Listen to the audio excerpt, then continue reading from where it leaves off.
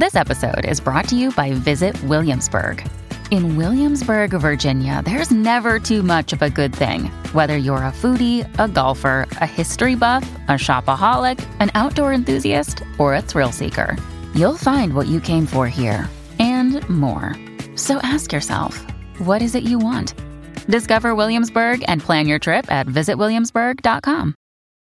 When you need mealtime inspiration, it's worth shopping Kroger, where you'll find over 30,000 mouth-watering choices that excite your inner foodie. And no matter what tasty choice you make, you'll enjoy our everyday low prices, plus extra ways to save, like digital coupons worth over $600 each week. You can also save up to $1 off per gallon at the pump with fuel points. More savings and more inspiring flavors make shopping Kroger worth it every time. Kroger, fresh for everyone. Fuel restrictions apply.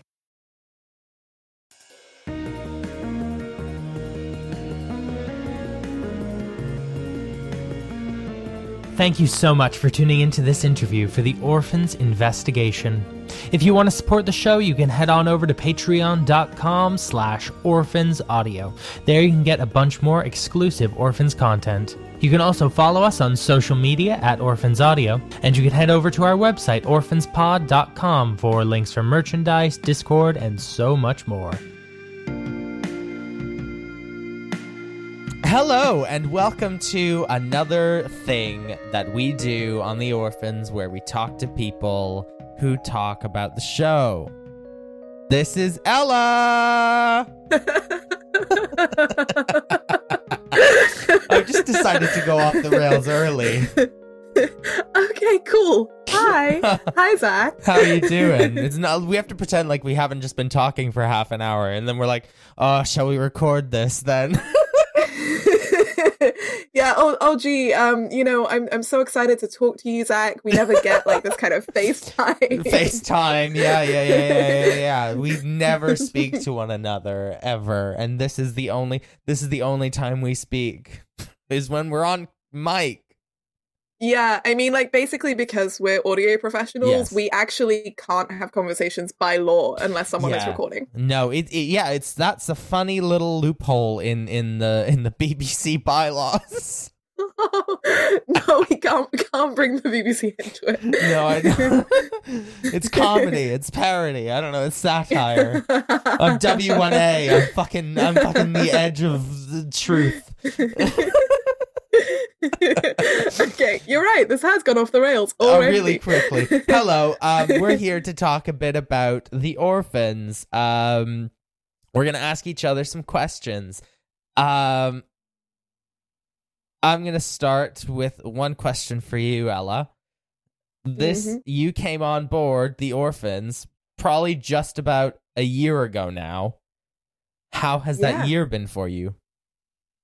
Oh, it's been pretty great. Actually, it's been pretty great. So I think I did start around like May last year, maybe a bit. That time. No, actually, I think it was March. Really?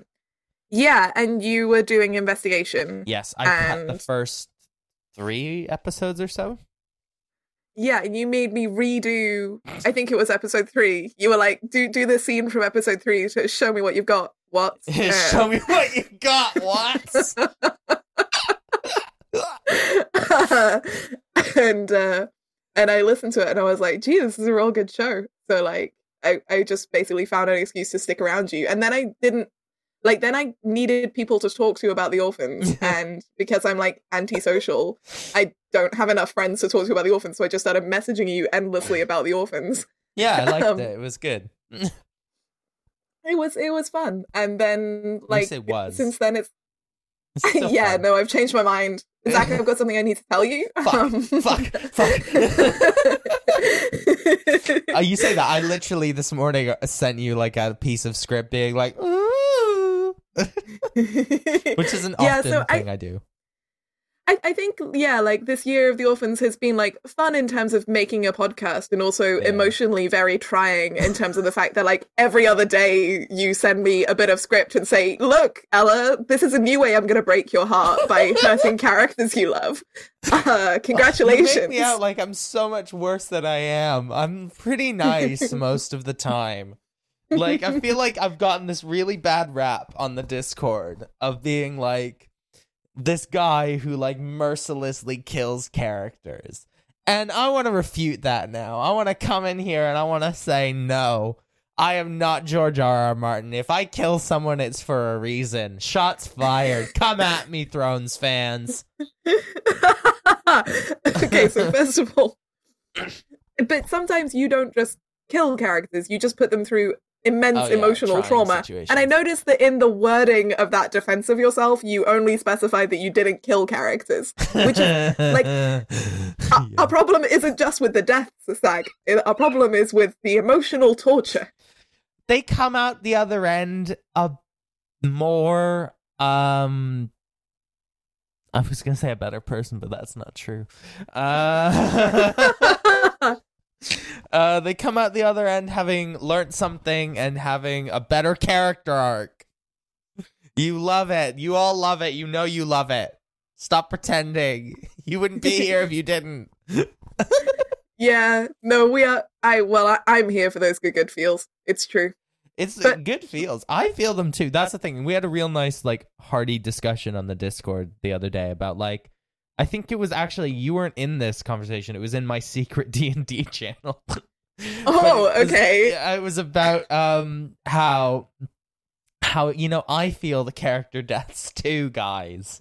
Like, I'm sad about them as well. Like, I described to them, like, how difficult it was to write these things and how sad I am, when I have to kill certain characters, but it just has to happen for the narrative to flow sometimes, Yeah, I mean, I've seen the text that you sent James when you realized that you had to kill Baz in series 1. Like, you were not a happy boy. It was such a good image. It was after that photo of a baby as well. Yeah, and didn't you just say, "Oh God, I have to kill him"? No, I think it was like, James. I think it was fuck. I have to kill him. I don't want to, but I have to.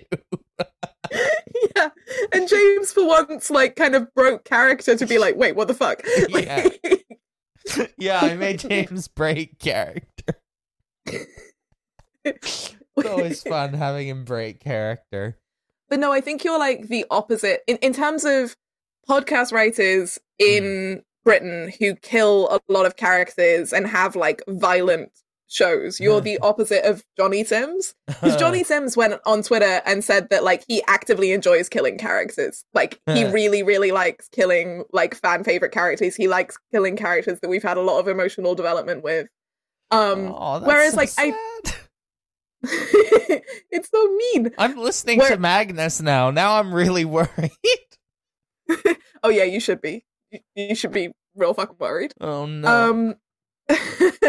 But like, to be fair, on the flip side, yeah, a lot of people say to me, "Oh, The Orphans is kind of grimdark or dark," and I actually don't think that's true. I especially don't think that's true after investigation. Like now that people can see that there's a lot of hope in the series, and you're right. Like characters go through horrible things, but they do.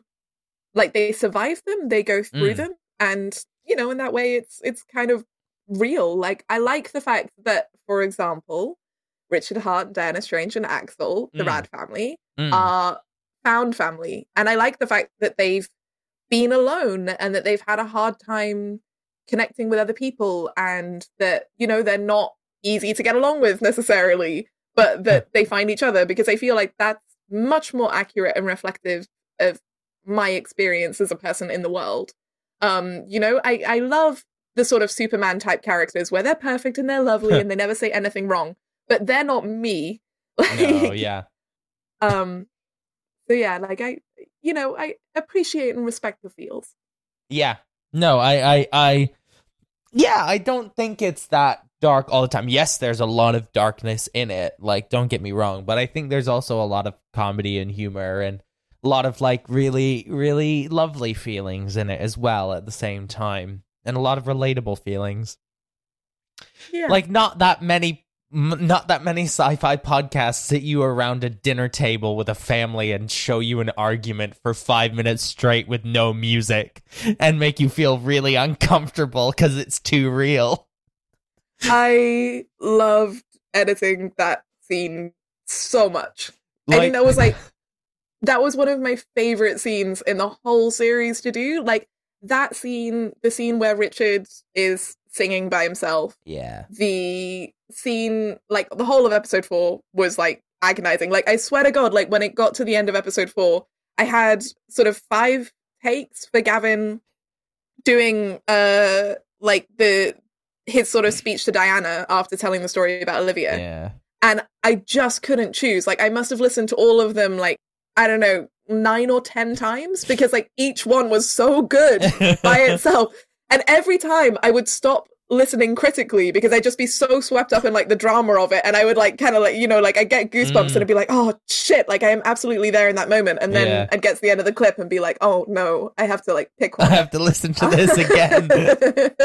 Because I stopped like kind of thinking critically about it. It's a good speech. Gavin did that really well.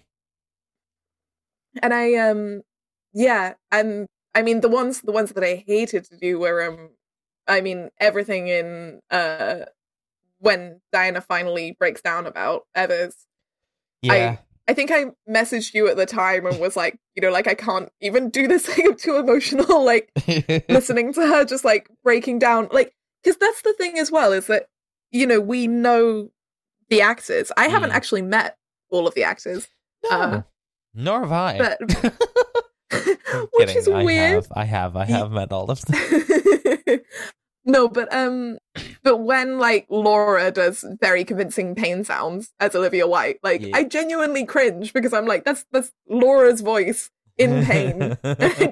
Why are my friends in pain? Yeah, like it's really disturbing, and it's the same. Like I haven't met Brooke, but I do really like Diana as a character, and I think Brooke's a great actor. And then I just have to listen to like 2.5 minutes of Brooke crying, and I'm like, see, but the thing is that you don't have you don't see how the sausage is made with those rushes. Like you don't see like her and I like recording that being like, how do we make this sound not terrible? I was like, I remember directing Amy to cry in season 1. It's always those things. It's the laughing and the crying that we're like, the actors are always like, is this fine? This sounds weird. It's too over the top. I'm like, no, but you need to do it bigger so that it reads on audio. And they're like, okay, I trust you. I'm like, it's okay. And I remember being like, Amy, open your mouth a little bit more when you cry. And, you know, having those similar interactions. So there's like a whole process in terms of getting those things right for the audio that you don't see when you're cutting it. So like, I suppose I've got a bit more detachment because I'm like, yes, good open mouth crying, Brooke. Well done. Yeah, whereas like, speaking of things that sort of make the actors feel weird, but are necessary to the show, breathing stuff. Like, we really need the breathing. Oh, yeah. I think, like, the breathing is so necessary. And in a scene like the scene in episode 5... oh, God, the table scene, yeah. We really, really, really needed those, like, non-verbal sounds. Yeah. But also, like, I you know, because obviously I listened to the whole cut, I can hear the actors being like, do I have to keep breathing? And like, I'm like, but you, yes. Basically, yes. Keep breathing. keep breathing loudly into the microphone. I think something I've done in the most recent ones is like, after each scene, I've now done a breathing pass on all the scenes, or as much of the scenes as I can. Like, to be like, okay, we need to get you breathing in this way for that bit of the scene, and that way for this bit of the scene. And I'll just be like, and I'll like let them run for like 30 seconds or so, and then be like, and now breathe as if you're terrified. And now if you could breathe as if you've been told a funny joke. But it's so useful. And but then on the flip side, in terms of feeling uncomfortable while reviewing audio, like listening to a minute of someone just breathing into a mic so I can find like the one good breath is a really weird feeling. Okay, but I want you to imagine being in the room with that person, listening to their breathing in your ear as they're doing that. Like, I know that this isn't how you have it set up, but I am just very entertained by the idea of them making full eye contact with you for like Very, like, thing is, the actors can't see me when they're recording. They're, like, facing away from me. And so, just for the benefit of the audience. So, like, oftentimes, like, they're just breathing there and they can't see me. And they have no clue if they're doing it right. They have no clue if I've just, like, nodded off. They're just there, like, is this fine? Is this enough? Every time with every actor, like, everyone from Beth Eyre and Felix to Jack and to Amy, like, all of them are like, is that fine? Is this enough? What are you having me do, you maniac? But the really gratifying thing is when I, like, come back after I've finished it and been like, so the breathing really paid off, didn't it? And they were like, yeah, it did. And I'm like, yeah, I know what I'm doing. A good sigh in that impression of the actors. You know, we should use that sigh. Yeah. Good one. So I feel like this is I'm going to force a segue here because I've got questions I want to ask you. Yes. I feel like we've been talking a lot about how the actors make their characters feel like people. Like, jokes aside, like, things like breathing and laughing and crying do make them feel more like a person than just someone who's reading words off a page. Yes. And so I was wondering, from your perspective as a writer and director, when you're writing a new season, when you're making a new season, do you make the plot fit the characters, or do you make the characters fit the plot? A bit of both. It depends on the season, and what kind of needs to happen in it. I think most of the time the plot fits the characters. That's kind of the basic thing. But there are some instances where, for things to be cohesive as a whole piece, I need to make certain characters make certain decisions. But that means that I need to lead them down that road and they're making that decision convincing. And that means seeding things very early on so that if I need someone to make a decision or do something for the plot, it doesn't feel contrived. That's very much my angle with that. I think primarily, as much as I can do the stories are character driven. Just because I find those to be the most convincing plots, you know, like you said, the characters feel real.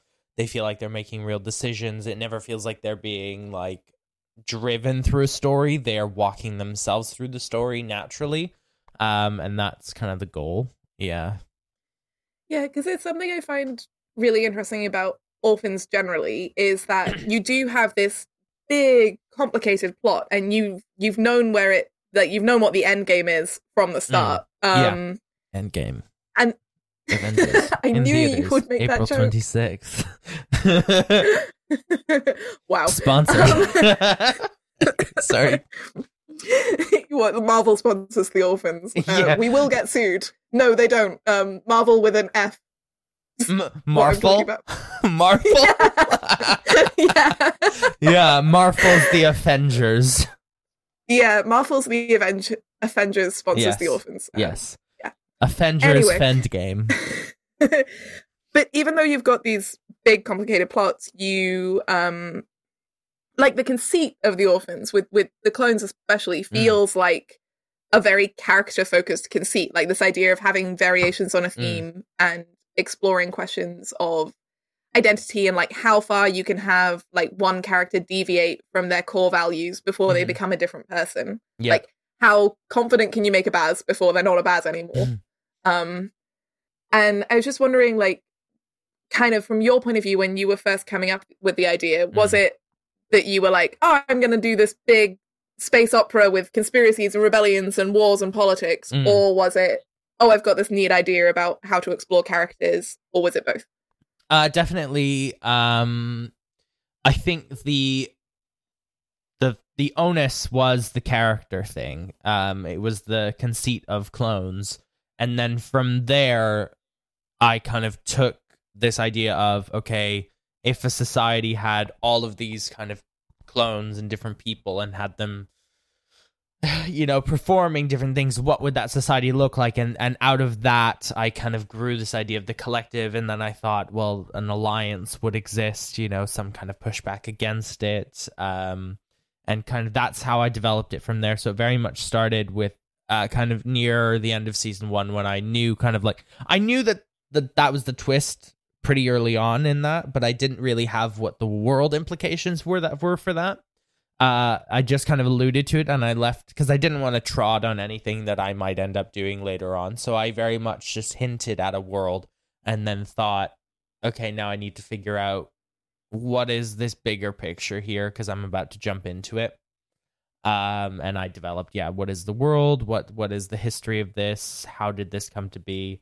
But very much the original conceit was that I would have all these actors playing various different versions of themselves. And that's always been really fun to do. And I think they really enjoy doing it. And it's always led to fun storytelling opportunities. Yeah, I think some of my favorite sort of actors that do that, like I love the way that Alex does different Bazes and the way that Amy does different Noras. Just because listening to their outtakes, listening to them figuring out what's this Baz gonna sound like, what's this Nora gonna sound like, and listening to them switching between different Bazes and different Noras is do you have that take of Amy doing Vass and Taylor at the same time? Yes, which is insane. I mean, especially because I do audio production. Yes. It is literally my job to pay attention to how someone's saying a line and see whether or not it feels like a natural pause between lines, whether it feels whether they are using the same voice. And that one take, it wasn't just that she was switching at the speed of light between two very different characters, but also the fact that she was inserting natural length pauses between Taylor and Vass, and having Vass cut off Taylor and and then Taylor kind of hesitating, and it was insane. It was so good. I know, she was just let me do one take like this, please, because normally we always do we record the clones separately, so we'll power through one character for the whole first few episodes, and then we'll go through the next character for the whole first few episodes. We don't tend to intermingle them so that they don't get confused. But Amy was just let me do this scene once with both of them. And I was like, okay, go on. It was really fun. It's one of my favorite things. But also, so wait, because I think that there's something else there as well, which is I'm really interested to know that you actually had the clones first, because I suspected that might be true, but I don't think I've ever asked you that. I had the clones first. Very much so. That was kind of I didn't know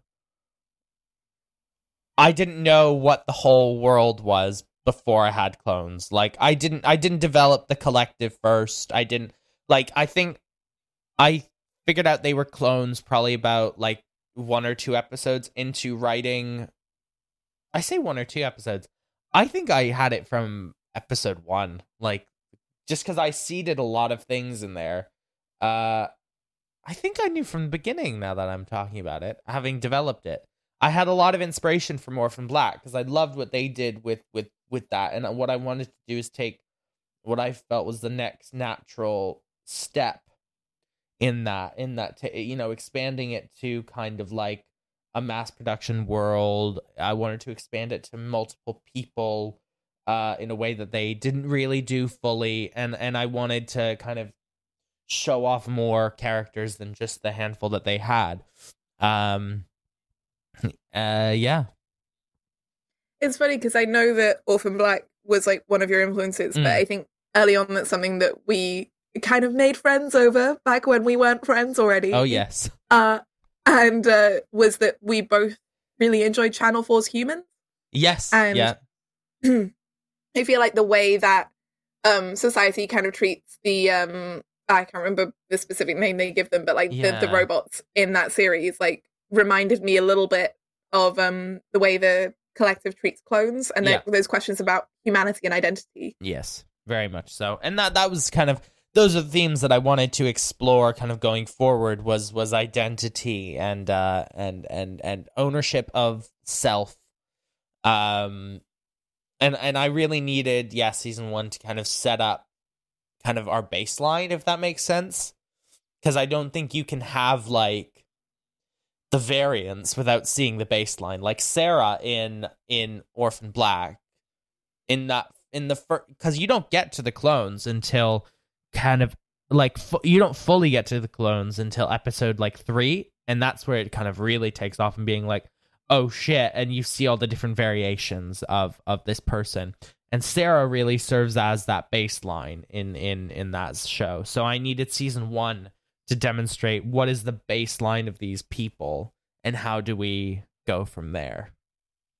Yeah, and I guess actually also Orphan Black is a good kind of catch point to Orphans for. I think one thing you do quite a lot is use character archetypes, but you don't always. So like, you know, Richard Hart is a very Han Solo-esque lone agent, and or Nora Evers is like the inspirational but flawed rebellion leader. Yes. And then on the other hand, you have characters that really aren't archetypal at all. Like I'm not sure necessarily what archetype Diana Strange is. No. Like she's kind of the grumpy one, I guess. I think I definitely play with archetypes, and I try to twist them where I can, you know. Like I think with Richard Hart, for example, you know, we're very much playing into that Han Solo, you know, guy with a heart of gold, but really he, you know, wants to be bad but can't help but be good. But also like there are some things that I'm doing with him kind of in the future that I feel, and you know about this, like in terms of things that have happened to him in his past that I feel like really are going to change how you see that archetype in him, and like changes and kind of explains things about him and why he feels certain ways about things. And I feel like it takes the archetype and twists it. And I really enjoy doing that. And I think I do that with, Nora Evers. I definitely do that with Nora Vass massively, especially going forward. And that's always something I've really enjoyed is taking what you think is going to be the way this character is and just twisting it slightly so that you see that thing and it goes, oh shit, of course. Like making them into a person, not just an archetype. Contained herein are the heresies of Radolf Burntwine, erstwhile monk turned traveling medical investigator. Join me as I uncover the blasphemous truth of a plague-ridden world, that ours is not a loving God, and we are not its favored children. The heresies of Radolf Burntwine, coming January 2nd, wherever podcasts are available. Yeah, I've definitely sent you a lot of messages, like, swearing at you for making me, like, sympathize with Nora Vast, which I never wanted. Yeah. I never wanted to, like, actually think of her as a person, and now I have to, and it's rude. Yeah. But I also think, like, with Richard Hart, I do know about future plans. I think he's a lot kinder and also more vulnerable than Han Solo. Like, I think ultimately Richard Hart is a nicer person. Oh, then Han Solo, absolutely. Han Solo's an asshole. Richard Hart's quite nice. He's a power enthusiast. You know, like, that's all he is. Yeah. Oh, man. Let's see what other questions. Yeah. I mean, hang on. I must have a question for you. Let me think. Ella, you have been kind of working behind the scenes, expanding on the history of the Orphans world through the medium of role-playing games. Can you tell me, and by me I mean the audience, a little bit more about what you've been developing and what you're trying to bring to the world with that? And when obviously they haven't really seen any of it yet, but they will do at some point. Yes. Yes. Okay. So, where to start with this? Okay. In Investigation, there's a scene where Rich and Diana go to Amos Dent's house, and in his house they find a Jeffrey unit, and on that Jeffrey unit is a program labeled the Baked Goods program. And pastries and baked goods. Yeah, pastries and baked goods, which also I can't believe that we've never seen fan art of Jeffrey like in an apron like making cupcakes. But side note. And then they go into that and they get a recording of a deep and dramatic voice, who we might presume to be someone significant in the Orphans universe, saying like this sort of poem song thing. And then you find out from Delilah Malik that was the marching song of the first Clone Rebellion. Mm-hmm. And I really love clones, and I really love rebellious clones. And so I messaged Zach and was like, hey, Zach, can I like tell the story of the first Clone Rebellion? And he was like, and I was like, can I make it an RPG? And he was like, and I was like, it'll be great. Trust me. I've made a shitty PowerPoint, and with a lot of like really bad graphics and memes explaining why we should do an RPG. Yes. And I think that was what sold you originally, was the shitty PowerPoint. No, I think you told me what you wanted to do. I remember that very differently, Ella. I remember being more like, we should do an RPG, and I was like, cool, that sounds like it could be really fun. That's my recollection. Like... No, yeah, and I mean, actually, I didn't originally want us to record it. I just offered it to you because I found out that you hadn't played D&D before, yes. And I was like, it would be a way for us all to make friends, as we can just get pizza and beer and play this game, and the actors like can just be their own characters, so they don't have to worry about making new ones. And I'll set it way before the Orphans so that they can kind of build. We can collaboratively build on sort of the history of the universe, and then I came up with like a world and stuff, and I pitched it to you, and you were like, we should record this though. Yeah. And that kind of led into what we're calling Rebellion, which is an actual play RPG set 200 years before what's currently canon in the Orphans. Yes. And you very kindly, Zach, let me kind of have this period 200 years before the Orphans as my kind of sandbox. So yeah. I've been expanding it out and exploring like the history of the universe, and also how we got from point A to point B, you know, because I don't think that collective society has always felt the way it does in the Orphans universe. Even before the Alliance, I think like something led to it kind of getting to that point. And I wanted to explore like what that might have been and how that might have worked. So it looks a lot into the different ways that natural borns and clones used to interact with each other, and some of them very bad, but some of them very good, and very positive, and looks at how the collective kind of set a precedent for how it was going to deal with rebellion. Because like right now in the Orphans universe, something that I find really interesting is that like clones are scared. Like I think that one of the reasons that Catherine and Baz Gilroy in Facility don't get along, and something that I find really interesting, is that Baz is so frustrated that Catherine just doesn't get it. She doesn't understand why he can't just like leave. She doesn't understand why he can't just say, oh, well, it's fine, I accidentally birthed Catherine and this will have no consequences. And I think for him, like I've talked to you about this before, Zach, but like for the sake of the listeners, I think that for Baz and for clones generally, there's this kind of thing that, you know, you don't talk about it. No one wants to talk about the fact that if you step out of line, you're dead. No one wants to talk about the fact that like things are scary and hard. And like normally clones, there's just kind of this agreed understanding, like this silent understanding that like, obviously I can't say no. Obviously I can't just leave. And the fact that Catherine is making Baz Gilroy like confront this thing, that like this really ugly truth he doesn't want to confront, I feel like is a big source of conflict and tension between them. At least it seemed to be to me as a listener. Yeah, no, definitely. Yeah, and I feel like something in the history of the Orphans universe led us to this point.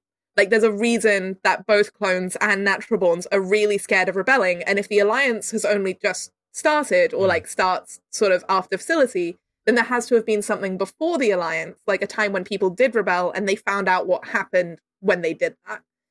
And that's the thing that people are scared of. And yeah, the collective has controlled that history like any dictatorship. Oh yeah. But also like the people who do try and stray from the margins and the people who do try and rebel, I imagine that they quite quickly find out like what happens to people who do that. And the collective has systems now. You know, the collective has processes for how they deal with rebels. There has to have been a time when they came up with those processes, when they decided how they were going to like kind of suppress any kind of deviation from the norm. And so all of those kind of questions feed into the story of Rebellion and the sort of surrounding material and the world building, the characters.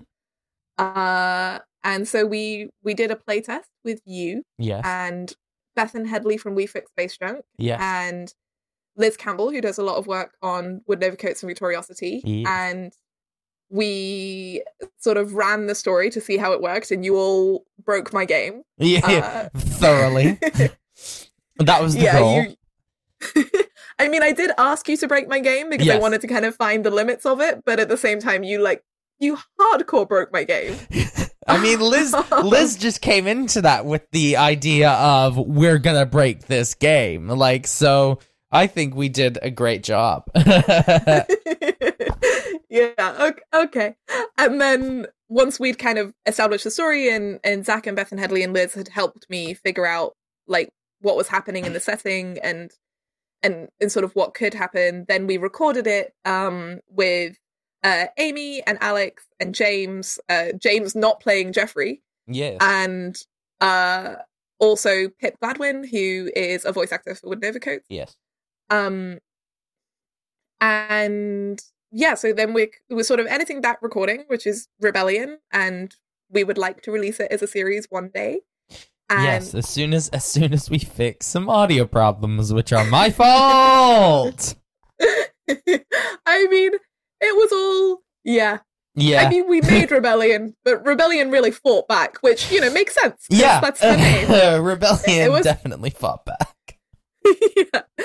And then I'm also working on a quick start guide, which for people who don't play RPGs is sort of designed to let you like just quickly jump into the game and the world of the game. So it's just a one shot, like a one-off adventure. That's quite simple and has kind of pre-prepared characters and monsters so that you can just like hang out with your friends and try playing a game in the Orphans universe.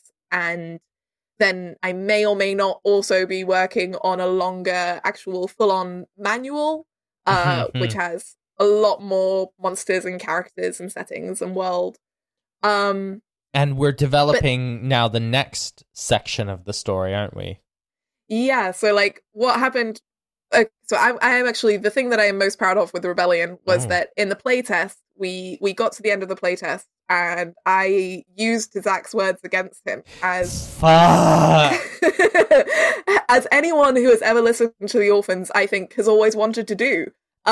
Just to kind of like get some payback on all of those like horrible feelings. Yeah. And so we got to the end of this like self-contained story because Rebellion is very much like a self-contained story. And I kind of closed it and I made Zach cry. Yeah, it's true. And I was very proud of that moment. Sorry, Zach, I love you. No, it was good storytelling. It was a good. You knew what you were doing. Thank you. And then, you know, I kind of thought the playtest was over and I was like, okay, cool. Thanks, Beth, Headley, Liz, Zach. That's that. And they were all like, actually, can we keep playing, please? I was like, oh, fuck, I guess I have to like build more planets now. So you made a planet, which is now, I feel like I was speaking with James about this, about what stuff he's developing. You're developing a lot of stuff kind of in the history, which kind of I'm taking and integrating into kind of season 2 and onward and other things that we're doing to kind of make sure that everyone's world meshes together right now. Yeah, which I love. Like every time you refer to something, and I mean, in my one mini episode that I've written, I couldn't help referring to some of my stuff as well because I just wanted to. But which I think people are going to hear very soon. I think at the end of this run of interviews, which I think this is going to be the last one. The next thing, the next week, is going to be the live show. Oh, exciting time! Yeah. But yeah, I love referring to other stuff. So I refer to sort of planets and things that James has built in my games, like. Even stuff that we don't record, I refer to planets that James has built, and I'm like, oh, this character is from that planet. Yes.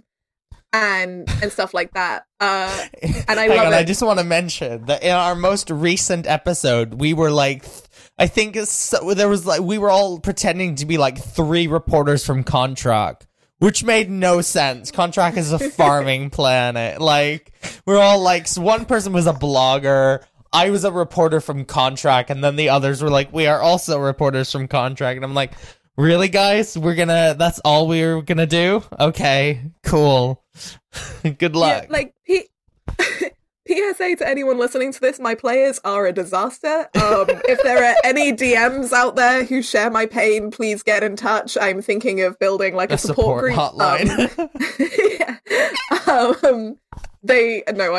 I love you guys. You're really brilliant players. And actually some of your, and like there is part of me that really wants to, or maybe I don't want to make any promises, but would love to kind of write up some of the stories that came out of the playtest as well, because yeah, I think there were some really cool moments. Definitely. But yeah, so like the planet you're on now, you've referred to quite a lot already in the scripts for season 2. Just mentions and stuff, but which is Sagara, which is probably I love Sagara. Sagara is my baby. Yeah, Sagara is an ocean planet that is it's my baby. I wrote a very long wiki page and how I'm going to use it going forward, and you were very upset with me. Yeah, I'm not going to say like what that is because it's a spoiler, but I am going to say that you're like a child with a sandcastle, Zach. I built the sandcastle and like baby Zach came over and like we all know what's going to happen next. I'll put it back together again. I don't trust like that. No, fair. Reasonable. To be expected. But yeah, it's been a lot of fun, and it's actually interesting because, you know, on our Discord, you mentioned earlier that you have a secret D&D channel now, and yes. I also have a secret D&D channel where I update everyone on the story of the playtest game, and so I let them know what's happening. They also know from my perspective like what I'm planning and what, like, you know, if there's any kind of, if I'm tricking you guys or if there's any like other things going on that you guys haven't figured out yet, then the people on our Discord know about it. So they'll kind of be like, you know, have they figured this out yet? Or like, have they realized what's happening with this person? And you're just like, they refuse to hook into a plot. you just hooked into a plot. I know. So it's like, I know, but only just good. after having played this for quite literally months. Like, I don't want to understate this. Months. I mean, there's a reason that I attacked you with giant squid. Yeah. It was payback for not hooking into a plot fast enough. Yeah, you guys, I'm like, listen, I've built this whole planet. It's got 8 cities on it. There's this big political conspiracy. There's this biennial marine festival that lasts a month. There are these parties. There's a black market. There's like this really cool, like, kind of scene. There's a secret city of like refugees. And you guys are like, we want to go fishing.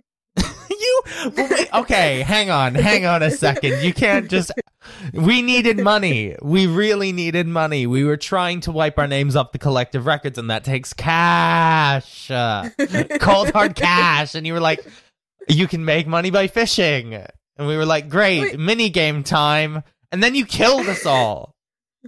I didn't kill all of you. No, just one of us. You and Laura. And to be fair, I didn't kill you. Our guest player harpooned Laura's character. Oh, that was so good. That was so good. And they were trying to help. They were really trying to help, and they rolled a critical one at the worst possible moment. Yeah, like, I think it was, like, on Laura, because Laura obviously plays an Olivia, and it was on her last death save, and this guest player was like, I'm gonna harpoon the squid, and then they got a critical one on her last death save. Like, and by all means, you know, by all rights, she should be dead, and I just want to point out that I'm a really nice DM who gave you an ambulance. True. That's fuck, that was a funny game.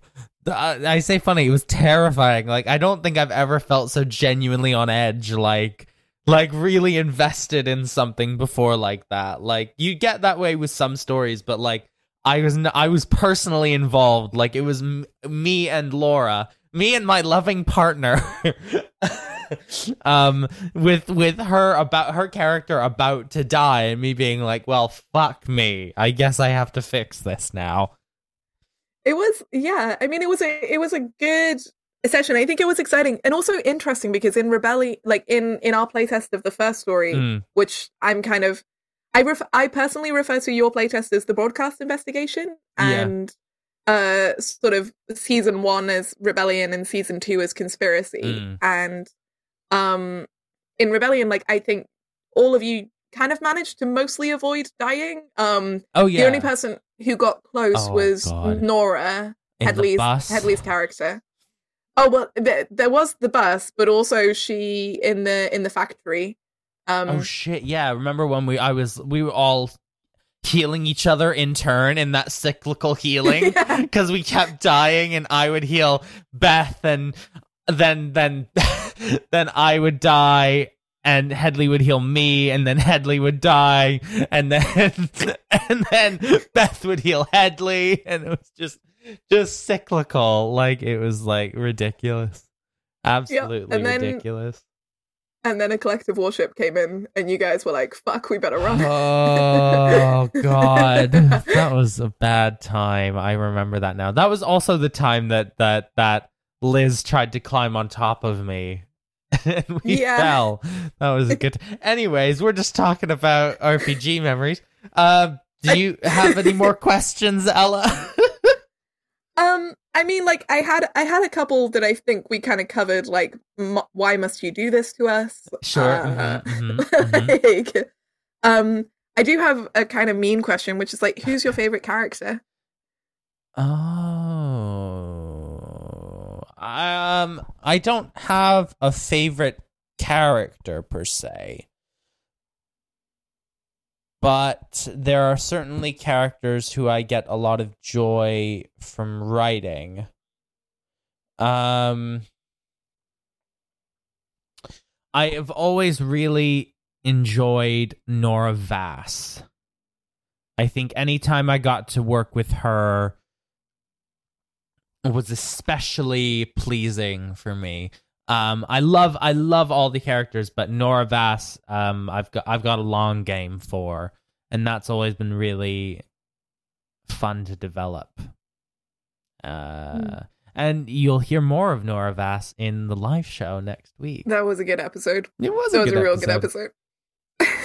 I'm pleased that was the one we did for the live show. Like, it was like, yeah, I feel like people really reacted to that. I feel like because I feel like it's like with like James's and yours, like they're more disconnected from like kind of the main plot, and then I enjoyed kind of coming in and just swinging like this like main connected character being like, by the way, canon guys, bye.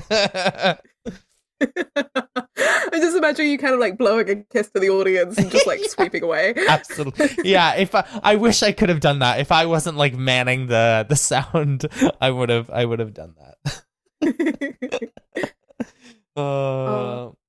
I'm excited. Who's been your favorite character to edit? Who's your favorite performance? Ooh, because like you know who my favorite character is. Yes, I do. But my favorite character to edit. Like who when you get to do one of their scenes, you're like, ooh, exciting. Kind of. I mean, like, I was quite excited to be able to do Ruby and Matt just because. Oh yeah. Because Xavier and Valerie weren't really in the season, and so it was like the first time that I got to edit a Xavier and a Valerie, and that was exciting. But I didn't get to edit them enough that like I have. And then I also I'd enjoy doing Jeffrey, but like you kind of put so much onto Jeffrey that it's not exactly the same. This is tricky. Yeah, that's true. There's a lot of processing on Jeffrey's voice. Sarah Golding does an amazing job as Minister Orcham. She does. And Dec always surprises me by having a much deeper voice than I expect. Whenever I'm like going to William unit, especially if I'm going from like Gavin or Alex, and then I like go to Dec and I'm like, this is, it's almost like it makes it feel more fictional because I'm like, oh, this is such a deep voice. Like, I'm not expecting. I do have to like pull down the bass in Dec's voice quite a lot. Yeah, it's a very deep voice. But no, like, okay, no, serious answer. I love doing Richard Hart and Diana Strange.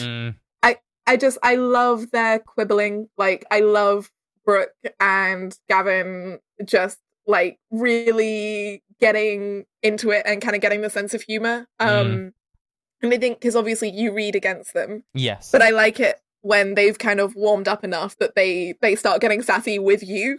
Like, kind of like, you can hear the kind of like sarcasm in their voices. And I think they did a really, really good job of transitioning over time from like sort of quibbling at each other and being genuinely annoyed to moving into like kind of like fond exasperation. Like, especially Brooke as Diana just being like, oh, I mean, I guess like, you know, I'll look after you and stuff, but also, oh, you're a pain in the ass.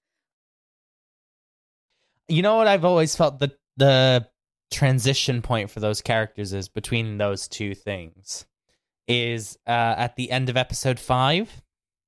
Do you know the bit where she's trying to put together the relay? Yes. And she can't, and he comes and helps her. That for me is that's the moment where it flips over and she decides to trust him, and he puts himself out there for her, she puts herself out there for him, and they kind of come together a little bit.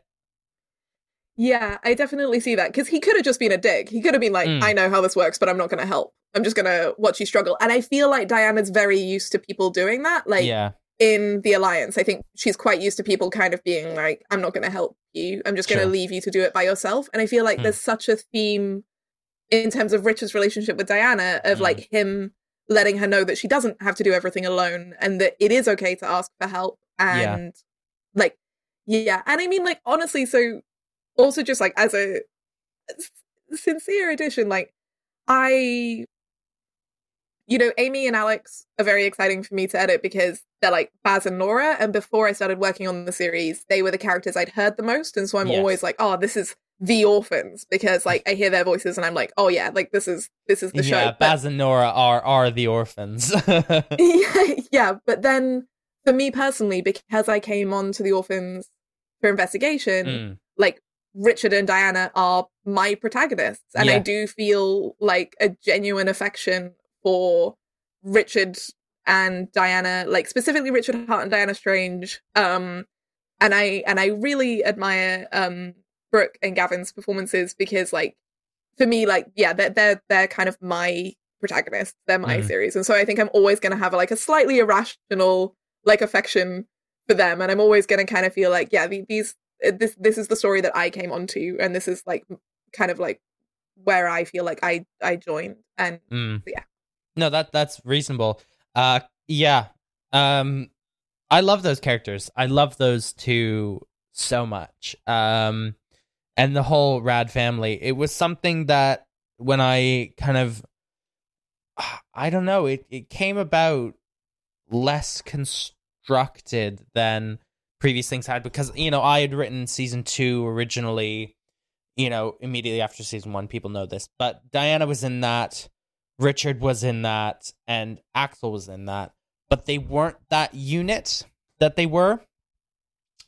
And I think those 3 characters were the ones who most radically changed between that original draft of season 2 and where we're at now. And I feel like everything we're doing going forward is so much stronger for me having taken the time to figure out what that relationship is with them. And I think that family bond unit is really the strength of where we're going right now. I really agree. And like, I know Brooke talked about this as well, but like for me, a big part of The Orphans is like kind of themes of found family and as well as identity, like these kind of families that you build for yourself. Like I personally think that like, or the impression I get from The Orphans is that the way that clones kind of live their lives is by finding their people, and that isn't necessarily romantic. Like, Yeah. you know, like it's not just this is someone I want to have sex with, or this is someone I want to be in a relationship with. It's like, these are the people I would die for, Yeah. even though they never wash their dishes, kind of thing. Yes. and- No, exactly right. Yeah. Yeah. And I think think you like, see that in season 1 with that group of people. Like, they very Yeah. quickly form that bond to each other. yeah, and then that's what's so heartbreaking about Facility, because you almost expect, like, especially Gilroy and Catherine to be that for each other, and then they're just not, and Yeah. it doesn't work, and like that really like hurts, because they you know, that bit where he takes her up to see the trees, you're like, okay, like I can see this forming, and then it's kind of cut short. And God, yeah, I love that I think scene.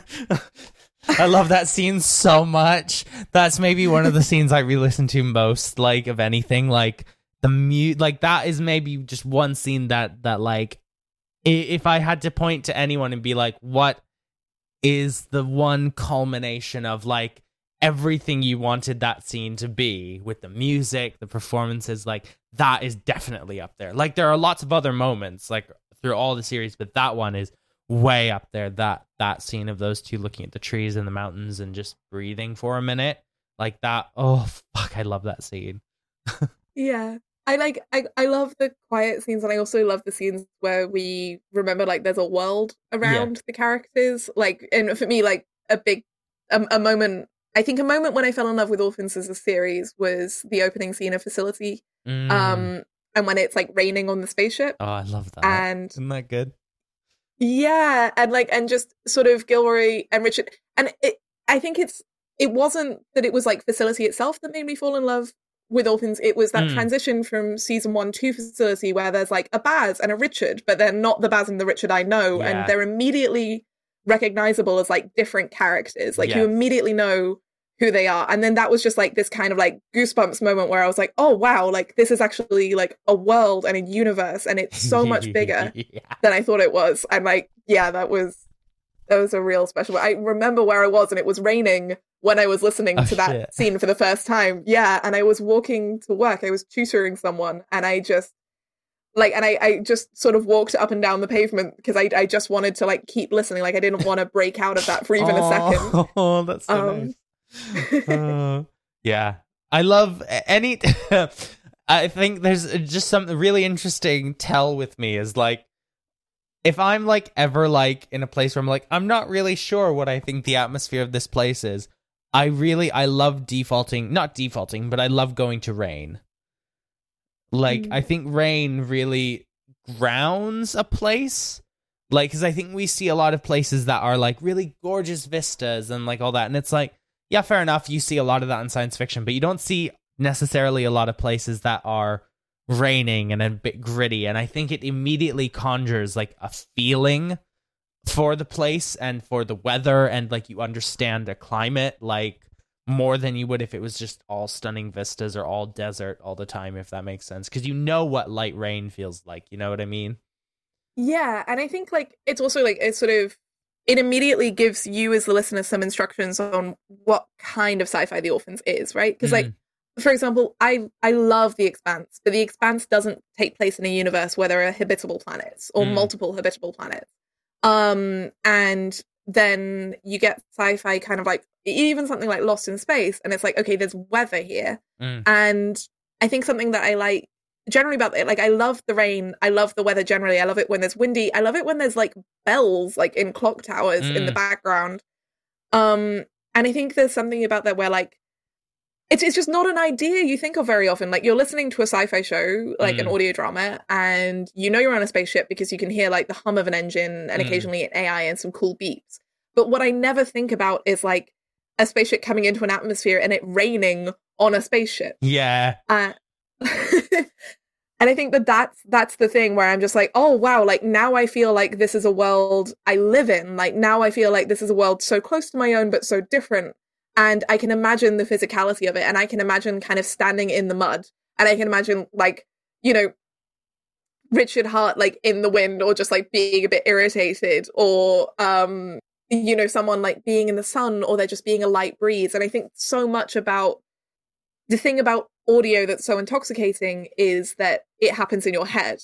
But it's also, I think, surprisingly physical. And I think that's something that people sometimes forget, like, is that when I hear someone breathing, it's not important to me because I can hear it. It's because it tells me that I'm standing right next to them. Like, that I would only hear that if I was standing so close to them that I was essentially touching them. And that is intimate and that is physical.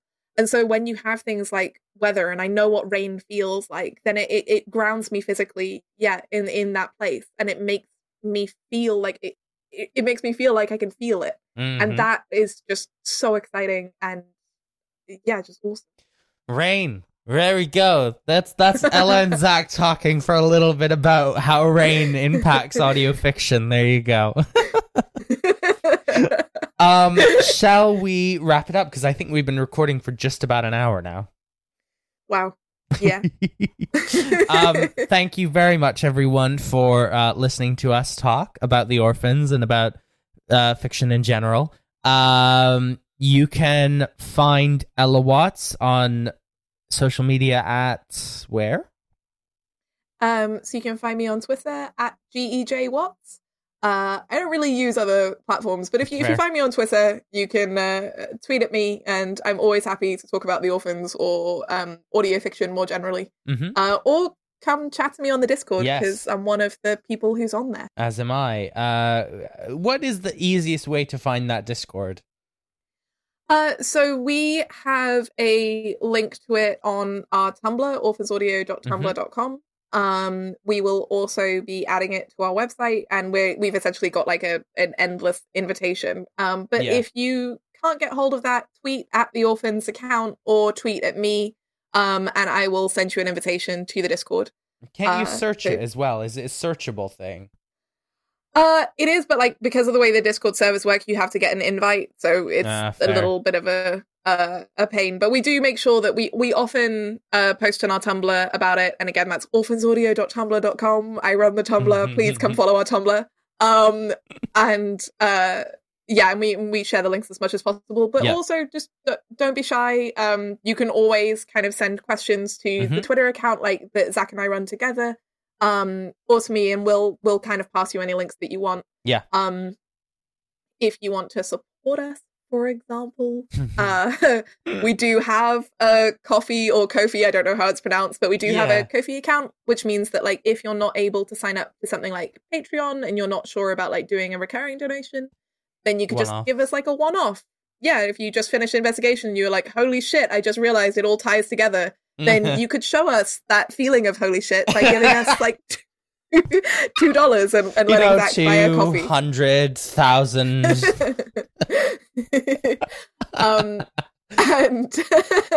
And then there's a lot of like bonus material on our Patreon as well. If you want to kind of check that out, and those links are always on our website. They're always on our Twitter account. They're always on our Tumblr. Correct. And you can follow myself at ZachFG on Twitter and Instagram. So there you go. Zach, is that Zach with a H Z-A-C-K. or Zach with a K? Z-A-C-K. Z-A-C-K. F-G. Zach. Z-A-C-K. F-G. For Fortis.com. Twitter and Instagram.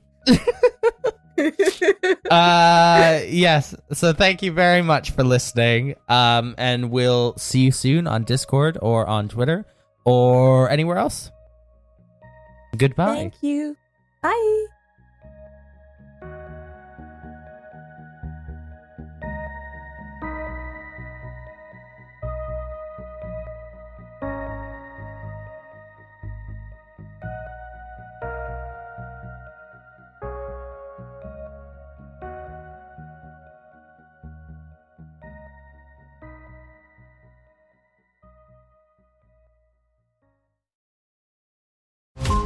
Every 5 minutes, a transplant candidate dies while waiting for a compatible heart, liver, or kidney. Imagine a technology that could provide those life-saving transplant organs for a high price, and imagine what a company would do to monopolize that technology. On a remote island in Lake Superior, a team of geneticists unlocks this holy grail of medicine by reverse engineering the genomes of all mammals, creating an animal with organs perfectly suitable for human transplantation. They envisioned a docile herd animal, but one team member had another, darker vision. This ancestor is anything but docile.